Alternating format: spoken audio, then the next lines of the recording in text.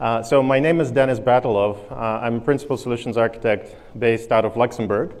I work with customers across Europe, Middle East, and Africa, so the EMEA region. And I'm really excited to have here today with me my colleagues, folks from Rockflow Dynamics, Vasily and Scott. And they're going to talk about, a really cool product, T-Navigator. It's the technology that they came up with. And it's essentially a veritable time machine because starting from the initial conditions about a reservoir, it's able to, predict and move you to some time in the future. And this is really a critical piece of technology helping companies in this sector, in the oil and gas sector, to be much more efficient and understand what is the value that's in their assets. Okay, so I'll start by throwing this at you, which is kind of a quick gauge of the state of the industry. And the one thing that's being highlighted is a lot of data that either is already collected or is potentially available to be collected, and it's not really used in the industry. Perhaps the sensory data, all the historical data. So very low utilization. A lot of the budgets are really dedicated towards maintaining things, not really innovating. And so if you look at the kind of some scores that are put out there for the digital kind of maturity of oil and gas, we see 4.7 kind of low scores, somewhat behind even also conservative industries like banking now, who's been able to move forward. Now, there are some reasons why this is the case. Of course, in some countries, it's not even legal to move their data outside of the country. So data sovereignty is important. Some of these oil and gas reserves and information is strategic or considered strategic. But there are also a lot of companies keep that data or want to keep that data very close to their heart. It constitutes a lot of their kind of IT and trade secrets, intellectual property. And then at the same time, the industry is mired with long-term outsourcing contracts, not kind of the core competence of IT necessarily, or legacy IT investments. But at the same time, there are things that actually help. And despite the continued kind of low oil prices that are kind of hurting the industry, it's also giving the industry an opportunity to reinvent itself and put more innovation and cut costs and optimization. And this is a recurrent theme. So it's one of the driving factors behind the changes. But at the same time, a lot of the traditional enterprise IT software is also catching up, and now you have deployments of ERP, Oracle, SAP in the cloud, and that's making it a little easier to kind of consider or envision this transition to cloud. There are also companies that are born entirely in the cloud, and then Rockflow Dynamics, perhaps not born in the cloud, but certainly considered cloud a very strategic direction early on and have been investing in this for years now.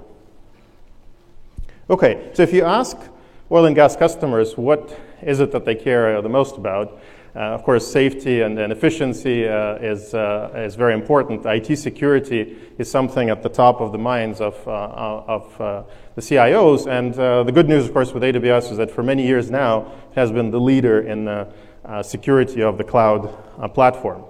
And, this kind of diagram being thrown around with all the certifications and so on, it's constantly updating. I think 21st of November, we've extended a set of services that are now covered by HIPAA.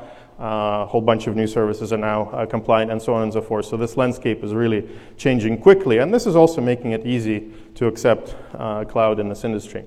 But innovation is clearly important, and hence we have Rockflow Dynamics, and they will show today the demo and the 3D visualizations that they work with, and they're able to deliver from kind of the cloud to their customers. Now, and the leader in terms of innovation, AWS is also well positioned, as you know, and I'm not going to spend a whole bunch of time on that. I think there is some auto advance on the slides that's going on. Hopefully I can manage that. So again, pace of innovation of the cloud, we're continuously releasing new features. You could see in last year 1,017 new major features and services that were released. And this is kind of ongoing. This year, we're certainly slated to break this. Quite frankly, for guys like myself, it's becoming really impossible to keep up with all the major developments, even major ones, right? Not even looking at the minor stuff that's being updated every time. So if before, the question was, moving fast or staying safe, now the answer is that you could actually achieve both at the same time. So moving fast and staying secure. Okay, and of course, big data, IoT, this is all related to what we're talking today about. However, things like cost and more cost and more cost, this is really a recurring theme in the industry, and this is the reason why Rockflow Dynamics is actually is able to kind of bring these innovations and make things more efficient for the customers. So, of course, I want to throw this slide quickly from General Electric Oil and Gas.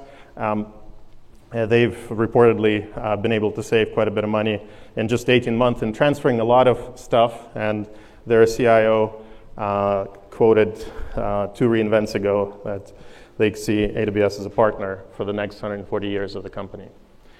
So now let's tie it back to the technology. What are the key building blocks that enable kind of HPC workloads for oil and gas on AWS? So it's scalable compute, and you could put storage in that same class, right? You need both to process data. And more importantly, you need to be able to manage all those resources. That's a really key component. You need to be able to launch clusters. You need to be able to shut them down, so lifecycle management, and many other related operations. So CFN Cluster has been a library that AWS supported for quite some time, but now with the acquisition of a nice software, a company based in Italy, we've been able to bring lots of innovations that this company pioneered, such as Engine Frame Resource Manager. And I forgot to mention that we have Bruno Franzini here, who is ex-NICE, but now is kind of leading the global practice in HPC on the professional services side. So again, if you have more questions after the talk, a lot of the technology that I'll mention today, he certainly had his hands in there and can tell you more about some of these details. But you need networking. You need to be able to bridge these nodes and put them in a kind of a close clustered environment. And of course, with 25 gigabit per second networking, enhanced networking, and new instance types that support it, this becomes a reality. And don't forget the visualization components. There's a separate talk on kind of 3D visualization, and NICE software also brought NICE DCV as a solution, because you need to have powerful graphics that's available in the cloud. You need to be able to produce your 3D visualizations, some of which you'll see later today. And then you need to bring them to where the engineer sits, somewhere maybe on premises within the company. Okay, so if we look at an HPC cluster, right, it could be many different things to many people, so let's kind of set this quite clear. Right? At the bottom layer, we have the infrastructure, the foundation, right? We're talking about all the resources and the networking components. But then we already talked about visualization that's necessary. Of course, a lot of the algorithms that are run in the HPC world, they use MPI and other kind of libraries for parallel execution. There's network management and resource management as a very important component. That there are many standard libraries out there that you could use, and in fact, Engine Frame as a software that's now available within the AWS offering is supporting all of these resource managers that you can use and customize. But then once you build this kind of foundational layer, you need to be able to perform pre and post analysis. So for kind of oil and gas scenarios, right, you need to have exploration and production. You have interpretation kind of engineers for upstream and downstream modeling and refinement. And we have also the need to integrate with enterprise applications. Of course, Rockflow Dynamics, for example, in their solution, they're offering this not just to kind of a particular company, but it's a software as a service. It's a portal through which they're able to formulate a kind of a cluster on which their T-Navigator software is able to run, and then offer this in terms of various products through the same kind of platform that these clients of Workflow Dynamics could consume. And in this slide, what we're seeing is a standard problem that enterprises face, whereas on the right-hand side we have resources. And then we need to kind of make them available to the consumers, to the users. And so there's something in the middle that is required. And a lot of people are reinventing the wheel, but you don't have to, because now we have engine frame that I mentioned, DCV protocol, and a lot of these components we'll see again through the demo today. So a typical kind of life cycle of kind of HPC and simulation for reservoir engineers is you submit a job. So typically you upload your data with some initial state, perhaps sitting in S3 or other locations, maybe on premises. You upload that. You choose a particular cluster that you've created. You set various parameters, and then you submit the job for execution. You'll see an example of that today. Later on, Vasily will show that. And of course, it takes time for this job to run. You need to monitor it. Eventually, you get the results, and some information coming back, either in the form of 3D visualizations or graphs and other things. And that's kind of rinse and repeat. You get the results. You look at them and you say, okay, well, let me tweak something in the model and continue. Okay, so the really kind of value proposition, maybe the next slide is even better here, is not unfamiliar. It's the ability to have these infinite resources and pay only for the resources while you're using it. So you launch a cluster, you run your simulation, you shut it down, and this is where the money saving is coming from. And of course, there are various ways in which you can run this. We talked about Spot, perhaps, so I can mention it again. But and contrast this with HPC, with, again, heavy investments and having to manage those resources, making sure that they're actually used once you purchase them. But the most important thing, too, is that it's the ability to match the architecture of your cluster to the job.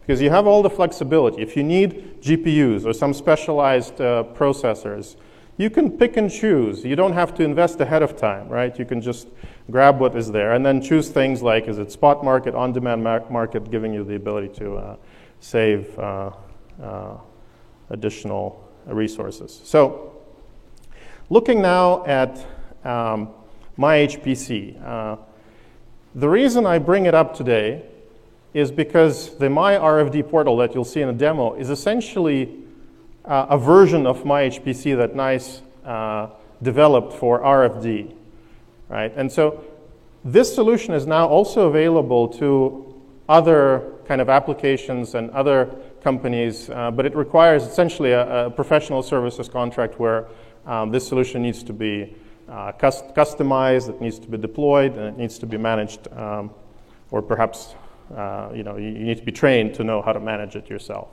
right? So when I'm showing you MyHPC, basically think about MyRFD that you will see in a bit. Okay. So again, this solution is using the same engine frame, the same DCV technology that I talked about. And again, if you reach out to somebody like Bruno, they can help you understand how this could be deployed for your applications. And essentially, MyHPC as a solution comes in several flavors. You can deploy it kind of just on AWS, just in the cloud. But oftentimes, you actually need to integrate it with your own on-premises systems because your data may be residing within your kind of corporate environment that you want to start uploading. Your engineers may be sitting in there, so you need some secure connections. Or the engineers could be actually sitting at home, and that's also supported in this mode, and we'll see that in a bit. And the last mode for ISV, this is precisely the Workflow Dynamics case, because here, this portal is available for multi-tenant, many customers who can decide what clusters they need and what type of jobs to submit. So this is quickly just showing you a few diagrams for these three different modes of supporting this solution, right? So this is a pure AWS mode with some HTTP kind of portal. You have another version where there is an extension and a secure connection with your on-premises, just like I said. And, and somehow S3 is involved. You see the red bucket. That's because the data gets uploaded to S3 and get pre-staged there, and the results could be saved there as well. And this is more or less the Rockflow Dynamics case, because now you have this notion of many application stacks that the portal can manage for different customers. And this also takes care of effectively looking at how much money and how many resources a particular customer has spent. And an application stack, it could consist of different things, because some of them require GPUs, others plain kind of CPU-based computational clusters. There's typically kind of a visualization interface that you need to have, for example, on G2, like the cases with RFD, and then there is a connection gateway to the rest of the solution. So this is the form in which this solution exists today. You can build something like that yourself as well, using Engine Frame, using DCV, maybe CFN cluster, and other things out there. But keep in mind that that option is also there. Great. So this is a time for me to bring Scott Harrison on stage. Please welcome Scott. He is going to talk about kind of RFD's vision and T-Navigator as well. Thank you, Scott. Thank you very much.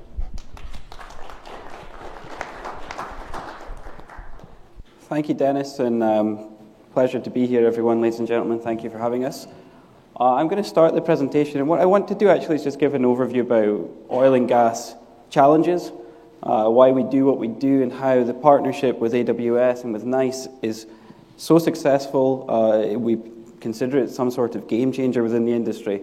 So behind me, some nice cool images. We do use petroleum for these types of things, cars, boats. I'm pretty sure most of us flew in here. My hero down there, Homer, likes to keep himself cool in the hot days. I'm actually based in Scotland, so when I left on Saturday morning, it was about -2. It's nice to be able to keep myself warm and the family warm. We need it, though. I mean, even while we look at new ways to develop cleaner solutions, even the electric cars, they need plastics in order to create them. So there's still a huge importance that we keep being able to produce hydrocarbons so that we can keep evolving the way we do. So, as an analogy, oil and gas company, what they want to do is acquire an area of land known as a field or an asset. Let me just give you an example close to home from where I am, about 110 miles east offshore of Aberdeen. There's a field there, it's about 90 square kilometers. So up here, I've taken a web-based image. This is roughly, similar size scale. And what you're trying to do is, this is an obligation for you to try and recover the hydrocarbons successfully over a number of years. And the business, what they want to do is optimize their returns. So they have a team of individuals, highly skilled people, who to do this subsurface work. It's made up of different disciplines. You'd have geophysicists, geologists, petrophysicists, petroleum engineers, reservoir engineers, all trying to work inside the same space, all trying to make sure that they produce the right returns for their company. So we magnify which section we're interested in. In the oil and gas companies, what they would do is probably start with some sort of seismic survey. This allows them to identify the structure, look at the rock stratigraphy. This indicates to them roughly the outlay of the asset that they're looking into. So, okay, in this example, we narrow into the strip. From there, the next stage in oil and gas, you want to create a geological model. So here we can do this with this. It looks pretty good. We can kind of identify where we are. And if we look at this is the MGM. In the oil and gas industry, we describe this as like a coarse model. It's got a little bit of detail, but clearly not enough for us to be quite certain of what we're looking at there. So this actually takes us to the next level. What we're looking at here in terms of this image, built with blocks, which we all love to build these models from a young age, and certainly today I like to build them. You can represent the MGM quite nicely there. So as a geological model, you want to be quite accurate with what you're doing. You want to represent your asset, your field, with a high resolution. This gives you a greater understanding of what you deal with, and therefore you can understand your reservoir better. Because the next step, once you do that, is you want to do some dynamic calculations. So you input different types of properties into these bricks, but using software technology. So you make a computer-based model. So this is a particular area inside your asset, but what you want to do the next step is try and make this, a full field representation. You want to understand the whole area and the whole system, how it all ties in together. What happens when you drill a well to the reservoir? You're going to take some oil or gas out of the ground. How does that affect the rest of your field? Where do you make your next move and make it economical and get your best returns? So if we look at this image here, and we look at the Eiffel Tower. Last week I was in Germany at one of our clients, and I was looking at their internal magazine. So the Eiffel Tower structure here we see on the strip, it's about 158 meters high. Their target, that they were drilling the well in the North Sea, was about 3,000 meters. So it's about 20 times this Eiffel Tower we can see on the strip here. What they're using, the drill bit, is approximately the size of my head, give or take a few inches. And the target layer is about 2 to 3 meters, which is myself with some heels on. So the complexity to land that perfectly in order to maximize the return and get the best leverage from their field is enormous. And these wells to drill cost anywhere between 10 million to 200 million, something like that region. It's a hugely costly mistake if you miss. So, why have I explained all this? This next image is actually taken from our software. We have something called T-Navigator. Vasily is going to do a live demo of it and explain exactly how we use it on the cloud. You can see on this window, there's like hundreds of little buttons. And actually, our clients who use the software, they love it. This is actually easy for them to use. So it kind of explains the complexity that they're dealing with day in, day out, how many different properties they have to deal with it. The data is the company's most valuable asset, because basically what they're doing with the data is making a forensic analysis of the reservoir. They're trying to piece everything together so they understand it. Because while my description of looking at the strip was great, we can all actually see it. However, everything we're doing is like underground, so we never truly can picture it. We just do our best with models. So anyway, as a business, Rockflow Dynamics, we created a reservoir simulator. So with a simulator, what you do is dynamic forecasting of your asset, which means that you're looking at like the returns. So you've gone from creating a structure, making a static model, introducing properties. Now you're running dynamic models, which gives you a forecast.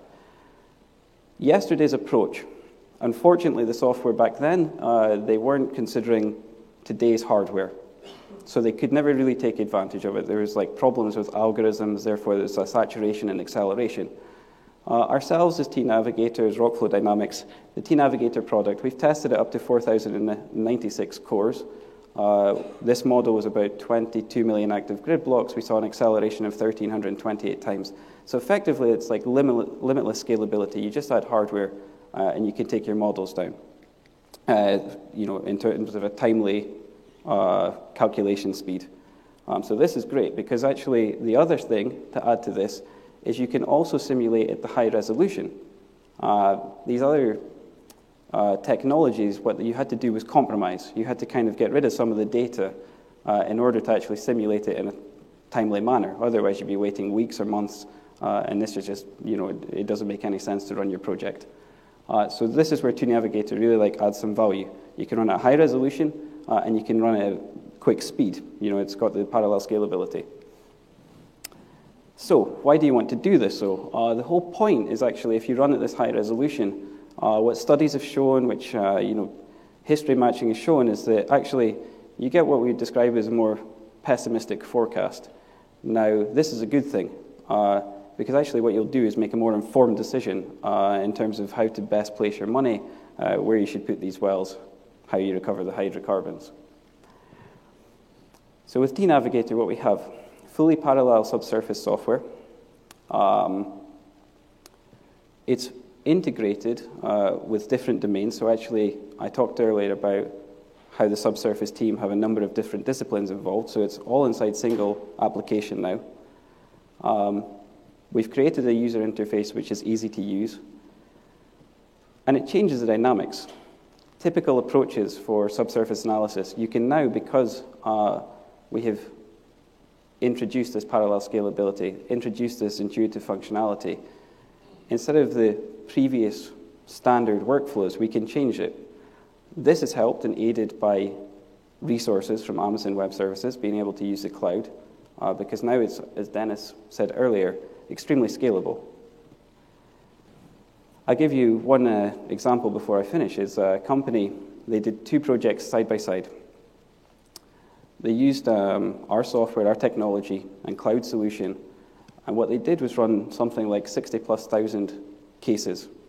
So the models they created were like large variation, thousands and thousands of calculations, and actually against the current practice or the standard practice in workflows, the upside to the business was in the region of $1 billion. So it completely changes conceptually how companies can do this analytics on their oil and gas reservoirs. This is our interface.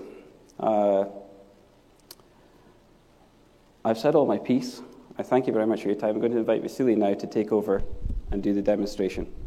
Thanks a lot. Thank you. Thank you. Thank you, Scott.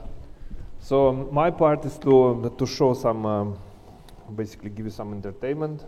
And so my name is Vasily Shelkov, and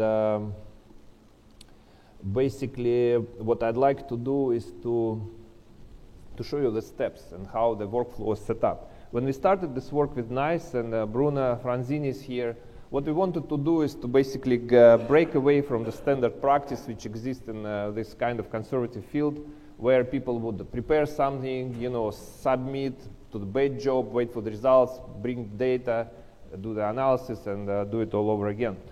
What we wanted to do is to basically put everything on the cloud, on AWS cloud. So you'll have a graphical workstation, you will have a virtual cluster dedicated to you, high network performance, and then a connection to S3, so you'll be able to move data between transient and static storage. So the way it's set up, we have a portal. So this is an example of the portal. You can see that we have the manager can actually create products for customers. What you see here is different combinations of graphical interfaces, how many compute nodes, what kind of storage, and then we defined how much disk space, and then for how much this offer works. Then we go from products to offers and basically create a name, and then define the price. So this is the price in USD. And then we post it to the client's web page, and the client decide, okay, do I want to do it, or I want 2 weeks instead of 1 week, and so on and so forth. So let me go to my kind of account. So you can see here 2 stacks which I created. So 2 separate virtual personal clusters. I go to this one, so I click on it. So web page takes me to actually from the management kind of page to the instance itself. I go to services. For fun, I'm using the data center located in Ireland. So just to give you an idea that I still will be able to do 3D, do for post-processing, pre-processing on something which is far away. So what I want to do is to connect to actually create a desktop where I'm going to do full 3D kind of manipulations, pre-processing. This is the status. It's going. And okay, I think it's created. And now what I'm going to do is move data from S3. So we have some file prepared in S3. So I basically go find it, click on this, say OK, then say please unzip inside the virtual personal cluster which I created. Submit. It takes basically an instance to make this copy. I think it's already done. And then I go to desktop and open actually the desktop. This is DCV from NICE. So this is my graphical desktop hosted in Ireland. I open the interface. Data is already copied from S3. And when I'm done with my simulations, I actually can store data back to S3. So this way we avoid slow internet connections. I open the project in a geological static model. Go inside.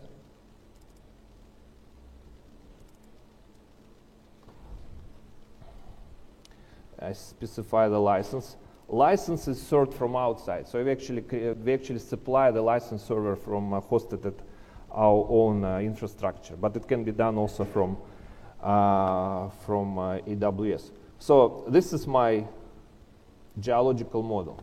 Let me show you. It's a lot of data. There's a lot of information, which is you can see here. Let me make some changes. So basically, what you see here is a very expensive piece of data. There's two types of data here. So these funny looking surfaces, so you can see I can rotate on the screen, right? The price of data which you're looking at is something close to $100 million. Because like this surface which you see on the top, it's something which is produced from analyzing of seismic. Seismic, you actually put explosives in the field. You know, if it's offshore, you have to put ships. Then you put sensors to actually get the sound wave coming back. You try to interpret the surface. You find a high contrast kind of areas under the ground, and you try to kind of correlate them with the information coming from wells. Well information, these cylinders going up and down. There are a lot of information in this test. What you do, you actually put the sensors inside the well, and you go and you try to do, you know, neutron kind of tests. You do electrical measurements, you do sound measurements, all kind of different measurements, and each of these measurements costs lots of money. The precision for the information from inside the well is about 1 centimeter. Precision for getting the surfaces from seismic studies is about 1 meter. So you try to put everything together to get as much as possible out of this data, and then you define the place where you put your reservoir. This is the area with the grids. So you think your hydrocarbons are there, you know the top, you know the bottom, so you create the grid. But everything is uncertain. So it's expensive data. Takes a year to get it, few years, hundreds of people, tons of money. So what you want is to minimize the uncertainty, so mitigate the risks. So there are two things, there are two types of risks. As you know from high school, there are systematic error, there is a statistical error. So systematic error means that you have to get a better model, high resolution model. The statistic error is basically you need to get lots of statistics and reduce the uncertainty. Basically, you have to have more models. So better models, more models. So let's actually now move to something we call workflow. Workflow effectively a Python script which runs and creates this model from scratch, from original data. So it takes the measurements inside the wells, takes the seismic interpretations, puts everything together, regenerates the grid, propagates the properties, and so on and so forth. And many of these parameters are set up in this framework as variables. So when I'm running the Monte Carlo simulations, you will actually see these parameters change. So every time I'm running simulation, the grid, the whole model will be actually slightly different. Okay, so now I'm going from static model to dynamic model. What it means that what we are looking at, this little thing, the 3D image behind me, is something which is like day zero. This is what you get when you discover the field, we call it green field. You have something which is the beginning of your production. But you want to do is to create some kind of time machine. You would like to see what's going to happen if I put one well, two well in 1 year, 2 years, when I have to put maybe inject some water, stuff like this. So you have to solve differential equations. Every time somebody says, I can see the future, it means he can integrate differential equations very well.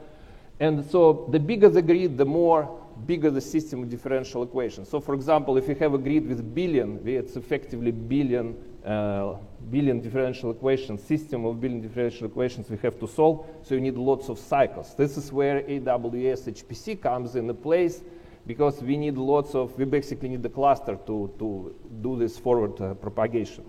Okay, so I created the dynamic model, and now I would like actually to run uncertainty analysis where I will change the model, and also I will change dynamic parameters, like for example the property of my fluids and so on and so forth. So everything together will be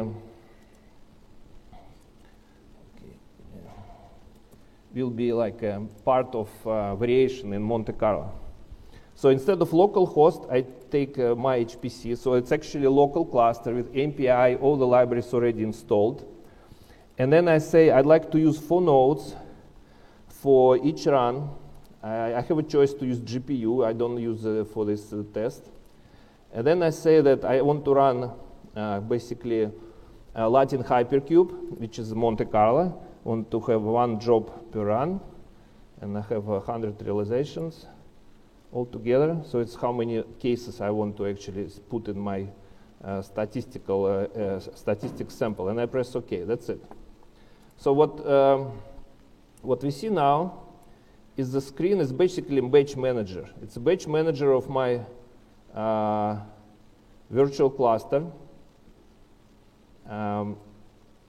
So you see two types of things going on the screen. So you say running workflow. It means that all the input data, seismic well information is analyzed, new model is built, some parameters are varied within the error kind of bars, right? Then the model is created and then thrown on 4 nodes of the cluster. We can put 40 nodes, just for this demonstration, use 4.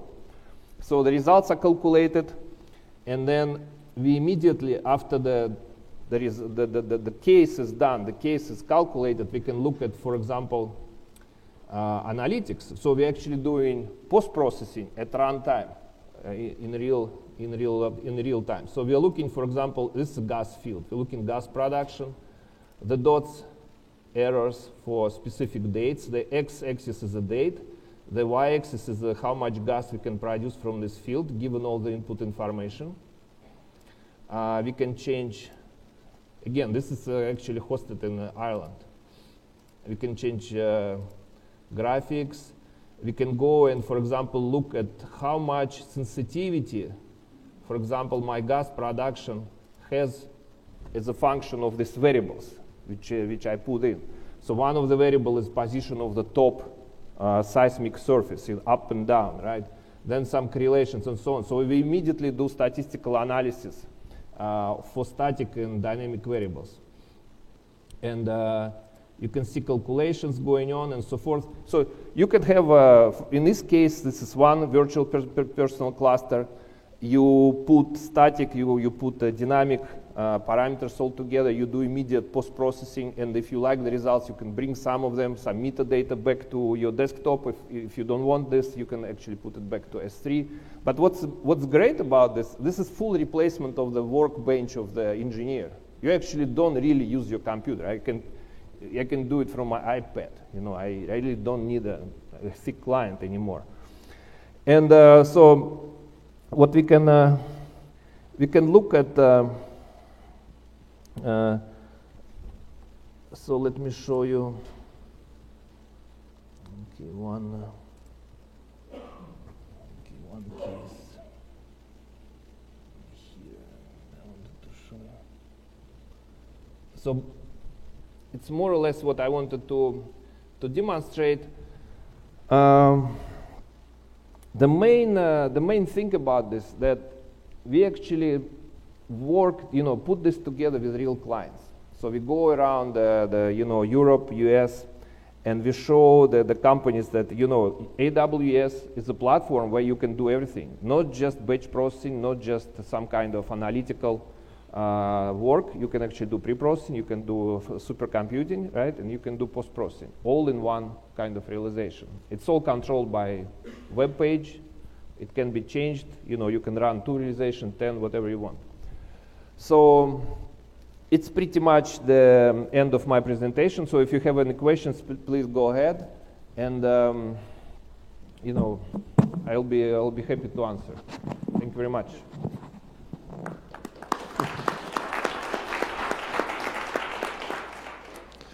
Thanks, guys. If, again, we have microphones or just come forward, this is a fairly cozy environment, so don't be shy.